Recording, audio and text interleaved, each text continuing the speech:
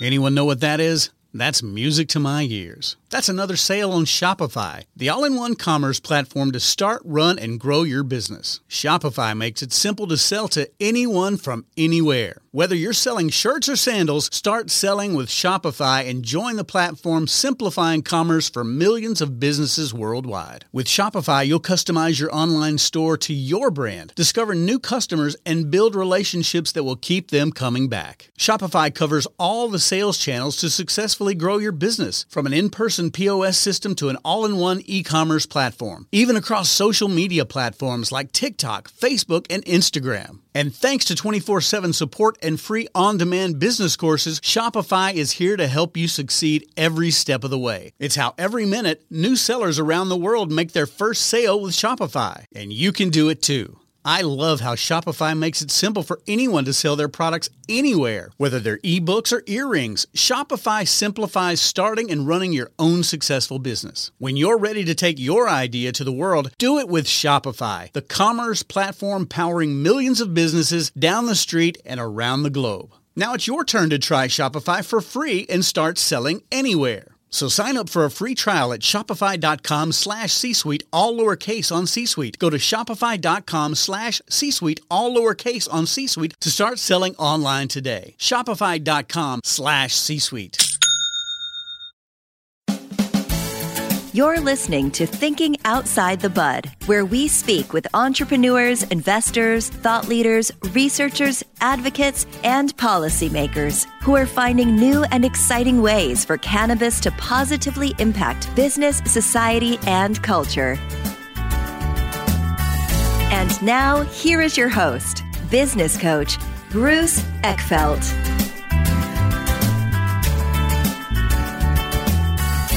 Are you a CEO looking to scale your company faster and easier? Check out Thrive Roundtable. Thrive combines a moderated peer group mastermind, expert one-on-one coaching, access to proven growth tools, and a 24/7 support community. Created by Inc. award-winning CEO and certified scaling-up business coach Bruce Eckfeldt, Thrive will help you grow your business more quickly and with less drama. For details on the program, visit eckfeldt.com/thrive. That's ECKFELDT.com/thrive. Welcome, everyone. This is Thinking Outside the Bud. I'm Bruce Eckfeldt. I'm your host. Our guest today, John Malave. He is chair at the Tristate Cannabis Alliance.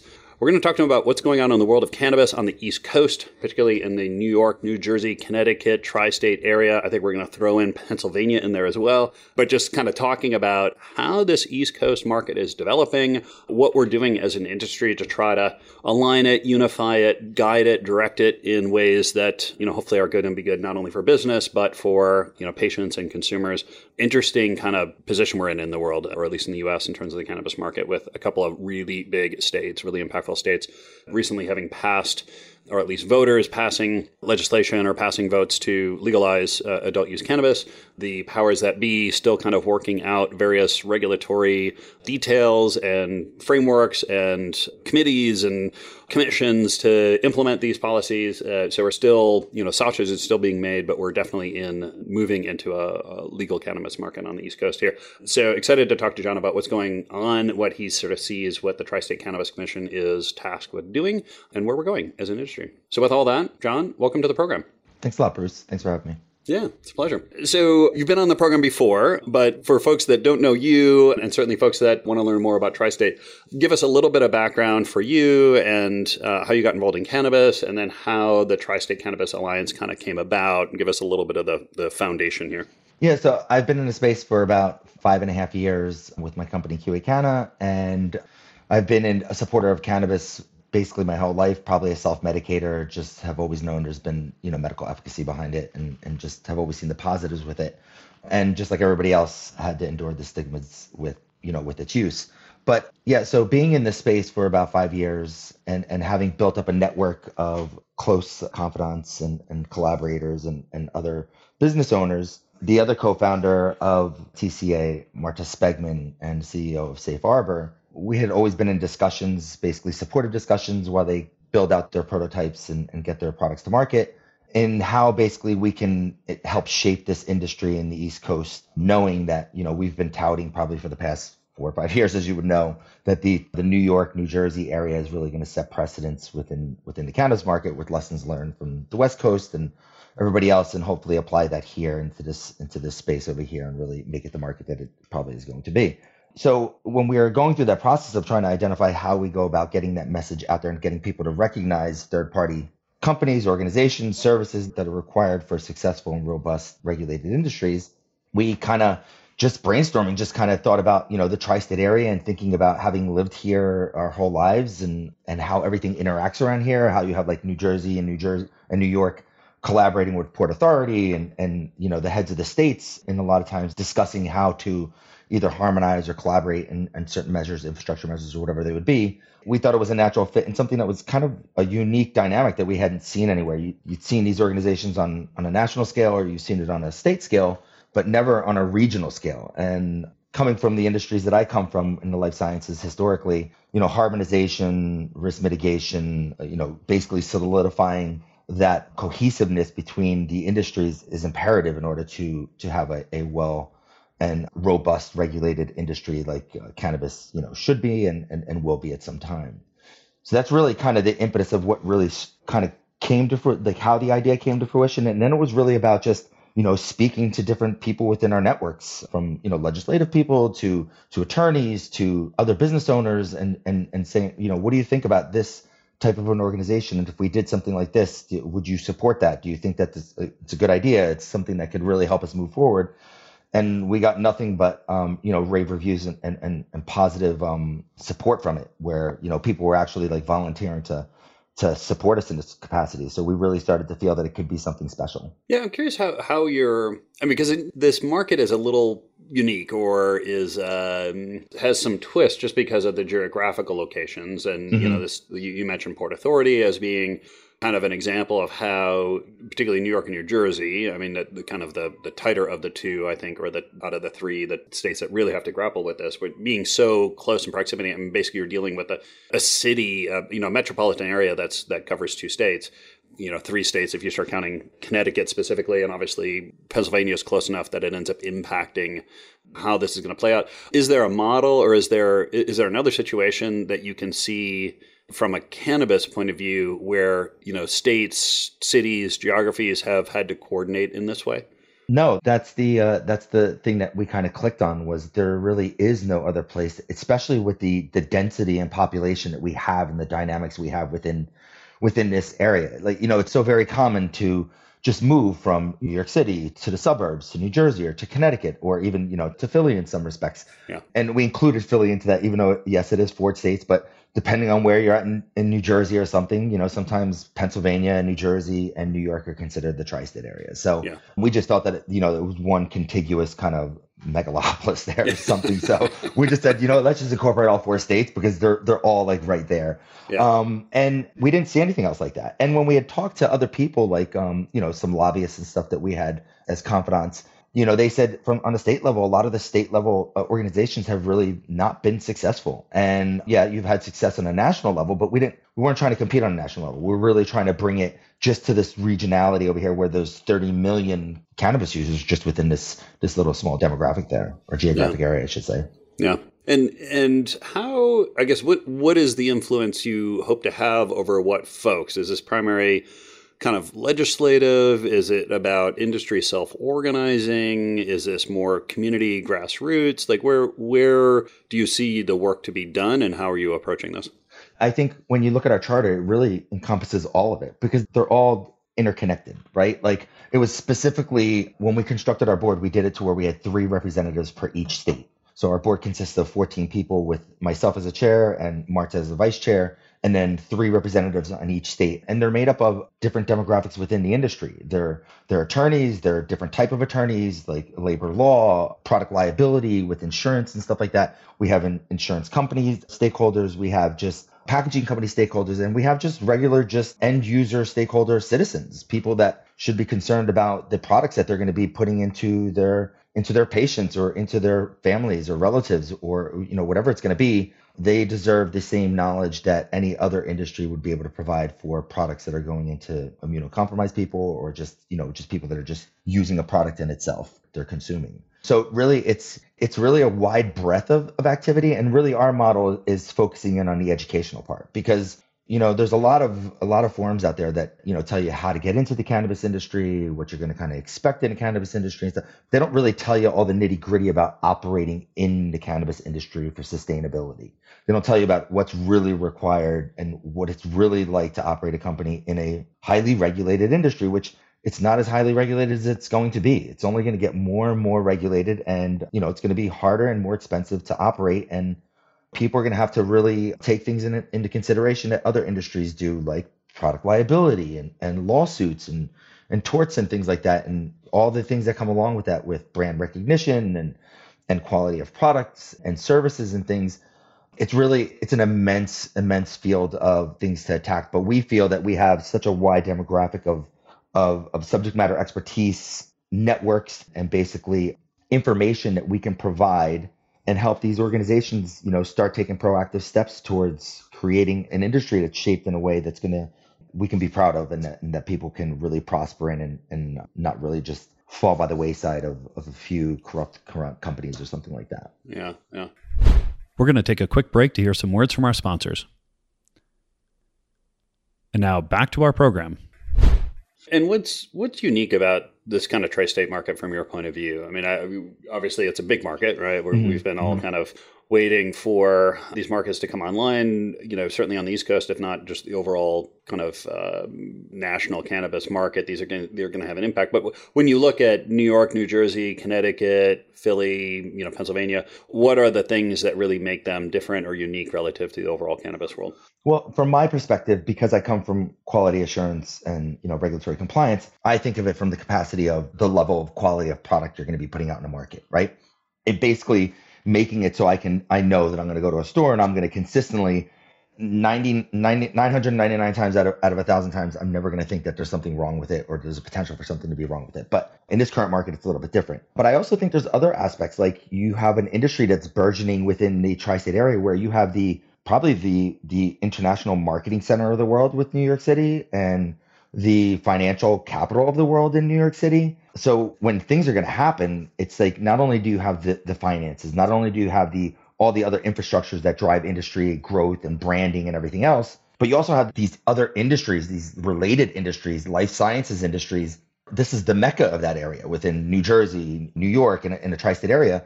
I mean, those are all organizations that could easily just move into this space and just assimilate in a heartbeat and be probably 1,000 times better off than any other of these organizations that are currently out there right now, because they just have the infrastructure and things to do that. And inevitably that will happen.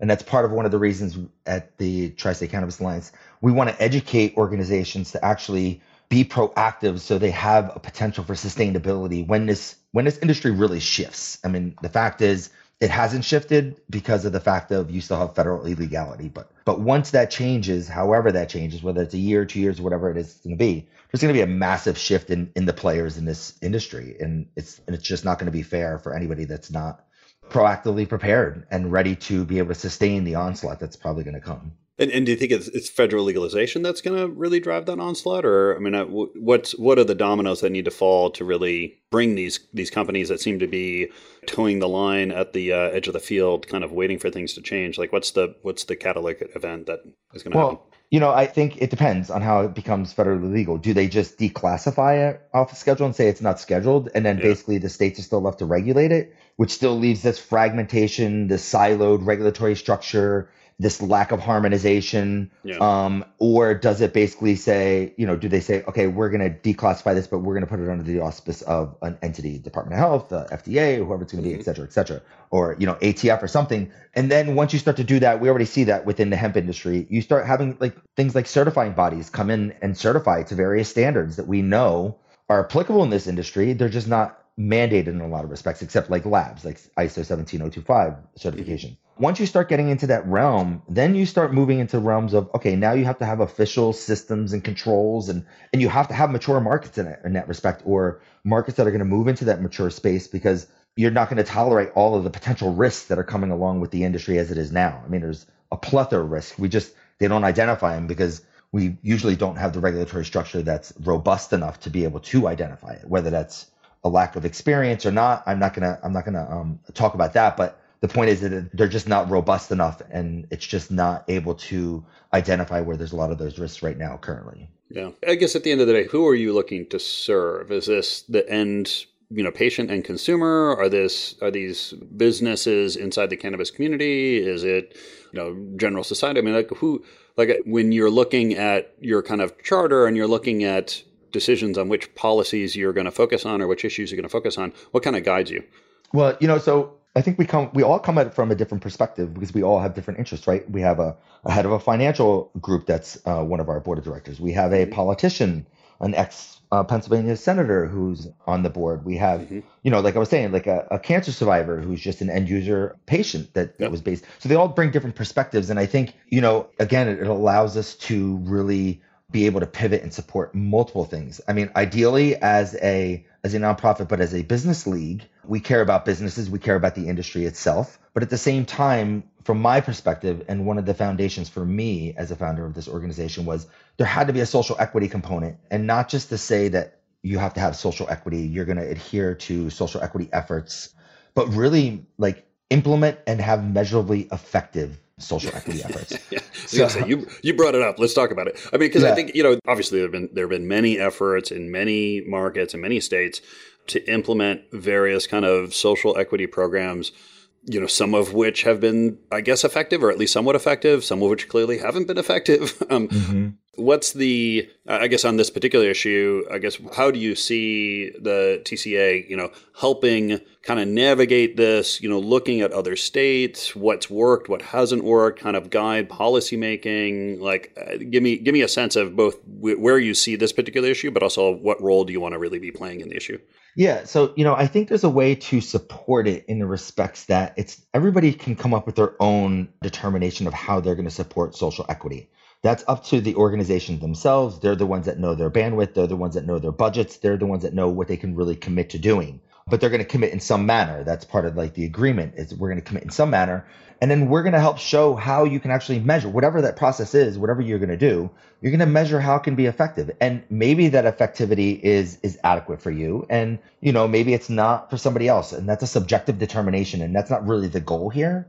The goal here is to really get people to critically think about when you're doing an action. It's not just about saying you're doing the action, because when you work in a regulated industry, that's not how it works. You have to prove that your action is actually effective. You have to prove that whatever you're doing as corrective action is actually an effective solution. And if it isn't, then you need to reevaluate through various different processes of, how you identify where the root causes were and how you can be effective moving forward. So really, it's like anything else, even in regulated industries. A lot of times in regulations, there'll be ambiguity on purpose. And it's there because, like a medical device company, there's tons of different variability in medical devices. So if you just try to constrain with specific language, sometimes it makes it impossible to be able to verify effectivity and things like that. So it's really going to be up to them. It's really going to be teaching them or helping them learn how to critically think about what they do. And then, really making a commitment to say that, we want to be effective in what we're doing here. We're not saying we have all the solutions. We're saying that you're making a commitment to implement, effective measures to contribute positively to social equity, social inclusion, and things like that. Yeah. I'm curious how you balance, this always comes up with these kind of alliances and industry groups, how do you balance the kind of the desire to help, coordinate, bring companies together around key issues so that, we're not working against each other, we're not wasting resources, we're identifying kind of goals that are common and going to be helpful, versus kind of undermining competitive competition and survival of the fittest a little bit, or, like a sort of a more rigid capitalist stance of like, hey, we should just let companies do what they're going to do. And the best ones are going to rise to the surface, and the ones that don't do so well will fade away. Like how I guess, does this issue come up? How does this balance in a situation like this? So we're going to stay out of the political discussion there, but I always fall back onto my mantra is that it doesn't matter what system it is. It's the human condition that always fails, but I digress there. So, I think the thing is that, it's just part of social responsibility. It's like, we're all business owners. We're all, we all are consumers and buy things from businesses, and most people support some type of business structure or whatever it would be, capitalism in some respects. But, I think there has to be a sense of social responsibility. I think that's just something for me it's a no-brainer. It's like, if you're not going to care about social responsibility, if you're not going to sit here and say it's not about maximizing profits and things like that, then you're definitely not going to want to be a part of the organization, because it's not going to fall in line with our ethos, and it's not going to be what we're looking to shape this industry to be like. There's already a lot of organizations and entities out there that can take that. Yeah. And so let's dig into some of the other issues. So we mentioned social equity. What else is kind of on your platform right now? What are you focused on, trying to have an impact on, now, in the future? I mean, obviously these markets are developing, right? We don't have adult use dispensaries in New Jersey and New York right this second. They will come. What's kind of the roadmap here for you in terms of what you want to be focused on? Well, so our first event's going to be, I think it's going to be tentatively in the first week of May. And at that event, it'll be our official kickoff. And really, it's going to be an educational seminar. And we don't have the construction, like the times down yet, exactly how it'll be, how robust. But seeing all of the information that we really can bring to the table, we think it's going to be very fruitful in using that educational avenue, the educational platform, to really be able to disseminate and give the information out there to the people, whether they're members of the public, because our first organization event is going to be public. And we think that's pretty critical anyway, because like I was saying, end users are stakeholders. They're people that should care about what they're putting into their bodies and things like that, and holding companies that they're paying good money for accountable for things, and not let them just slide behind or just stand behind ignorance or something like that. We already know what best practices are, and organizations need to be willing to start taking them on and understand their social responsibilities and moving forward in a proactive manner. It doesn't have to be super cost intensive or anything if you do it the right way, this is an unusual and probably unprecedented time to where, these companies will have this huge amount of buffer to be able to do the right thing and take the right steps and not really suffer for it, because it is a newly emerging industry and stuff like that. Yeah. Yeah. How much, I know the regs are still being kind of developed and sort of worked out, and how they're going to be implemented in both New Jersey and New York particularly. Is there anything that you're seeing already that are issues or topics you want to be addressing as an organization to help coordinate, align these states so that making it easier, better to do business, we're being able to create better products, make it easier for consumers, patients to be able to get products? Like, what are you seeing in terms of how the regulatory frameworks are playing out? So, I think it really, to get into the nuances, there's other organizations that are really driving a lot of that stuff. But for me, it really comes down to probably the most basic element, and really comes down to, from the business's perspective, and then also from the end user stakeholders perspective, is product liability. It's really about the products and services that you're putting out there. And we're not talking about ancillary third markets, which is a huge part of what we're trying to do in getting support for this industry, getting those third party and ancillary companies recognizing the value that they really are for the industry. But it's really about product liability concerns, because in all other industries, you have things that are risk mitigating processes and techniques and systems and things like that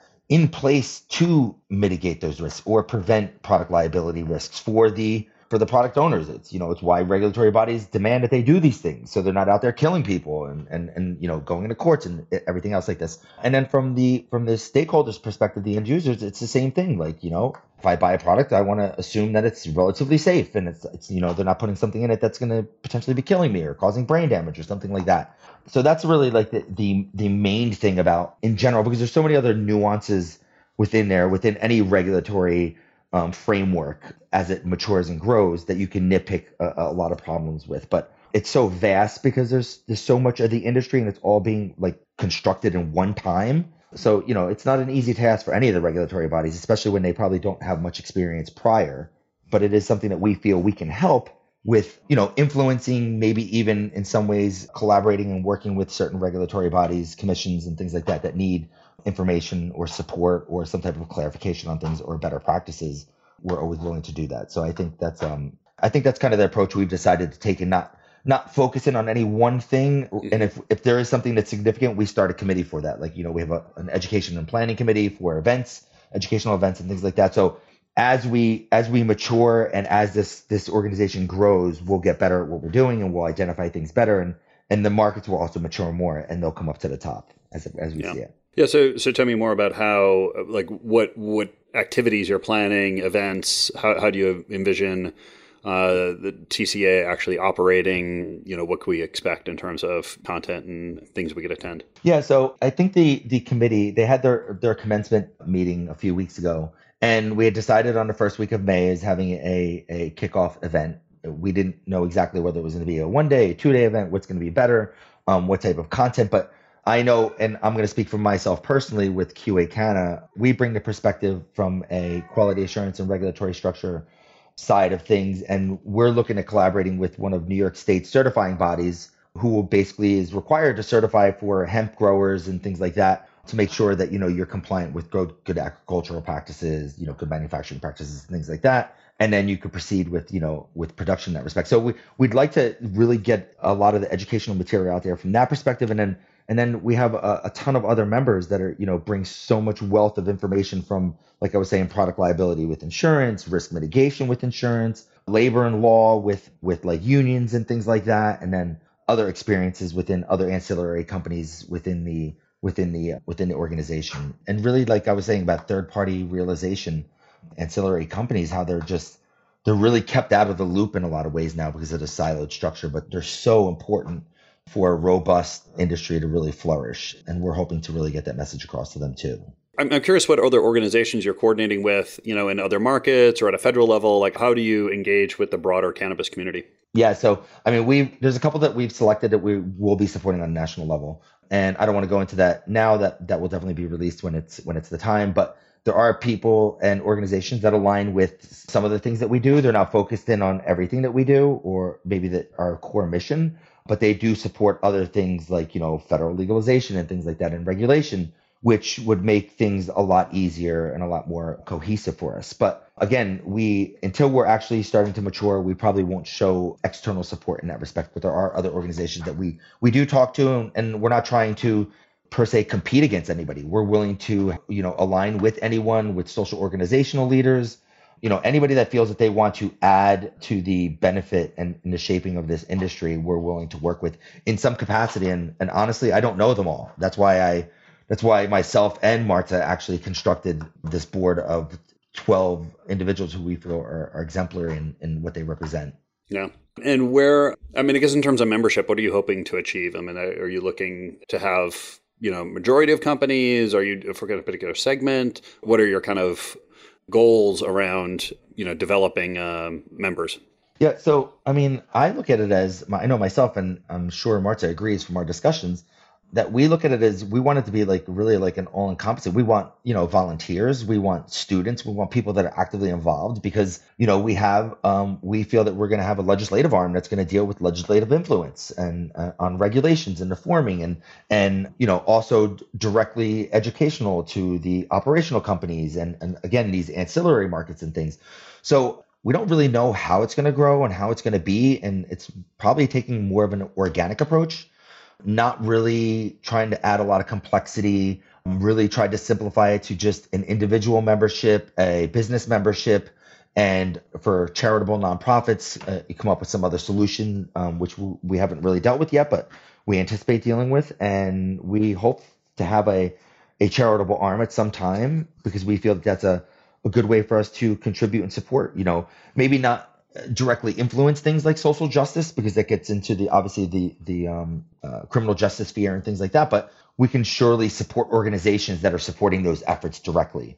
And that's how I kind of see us basically branching out and supporting these other organizations, but really focusing in on probably more of a grassroots, organization with addressing maybe small and medium-sized businesses. And that's not really clearly defined exactly what small and medium-sized business is because that, small businesses can be rather large, but really with the thinking that, it's really going to be more the little medium guy and not the people that are already succeeding at the top. They don't really need the help. Probably they might be some of the problem in some respects. So, yeah. John, this has been a pleasure. If people want to find out more about you, more about TCA, what's the best way to get that information? They can just go to the website. It's www.tristateca.org. And you can get membership there. You can find out about our mission statement. You can volunteer time there, and you can find out about our board members, specifically who's on the board, what states they represent, and things like that. Myself, you could always just find me on LinkedIn, John.Malave. My company's QA Canna. Or you can also email for TCA at info@tristateca.org. Excellent. I'll make sure that all that information in the show notes. John, it's been a pleasure. Thank you so much for taking the time today. I appreciate it, Bruce. Thanks for having me on. That's it for this episode of Thinking Outside the Bud. Be sure to subscribe using your favorite podcast app so you don't miss our future episodes. See you next time. You've been listening to Thinking Outside the Bud with business coach Bruce Eckfeldt. To find a full list of podcast episodes, download the tools and worksheets, and access other great content, visit the website at thinkingoutsidethebud.com.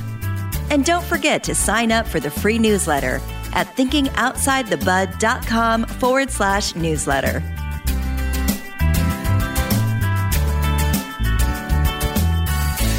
This podcast is a part of the C-Suite Radio Network. For more top business podcasts, visit c-suiteradio.com.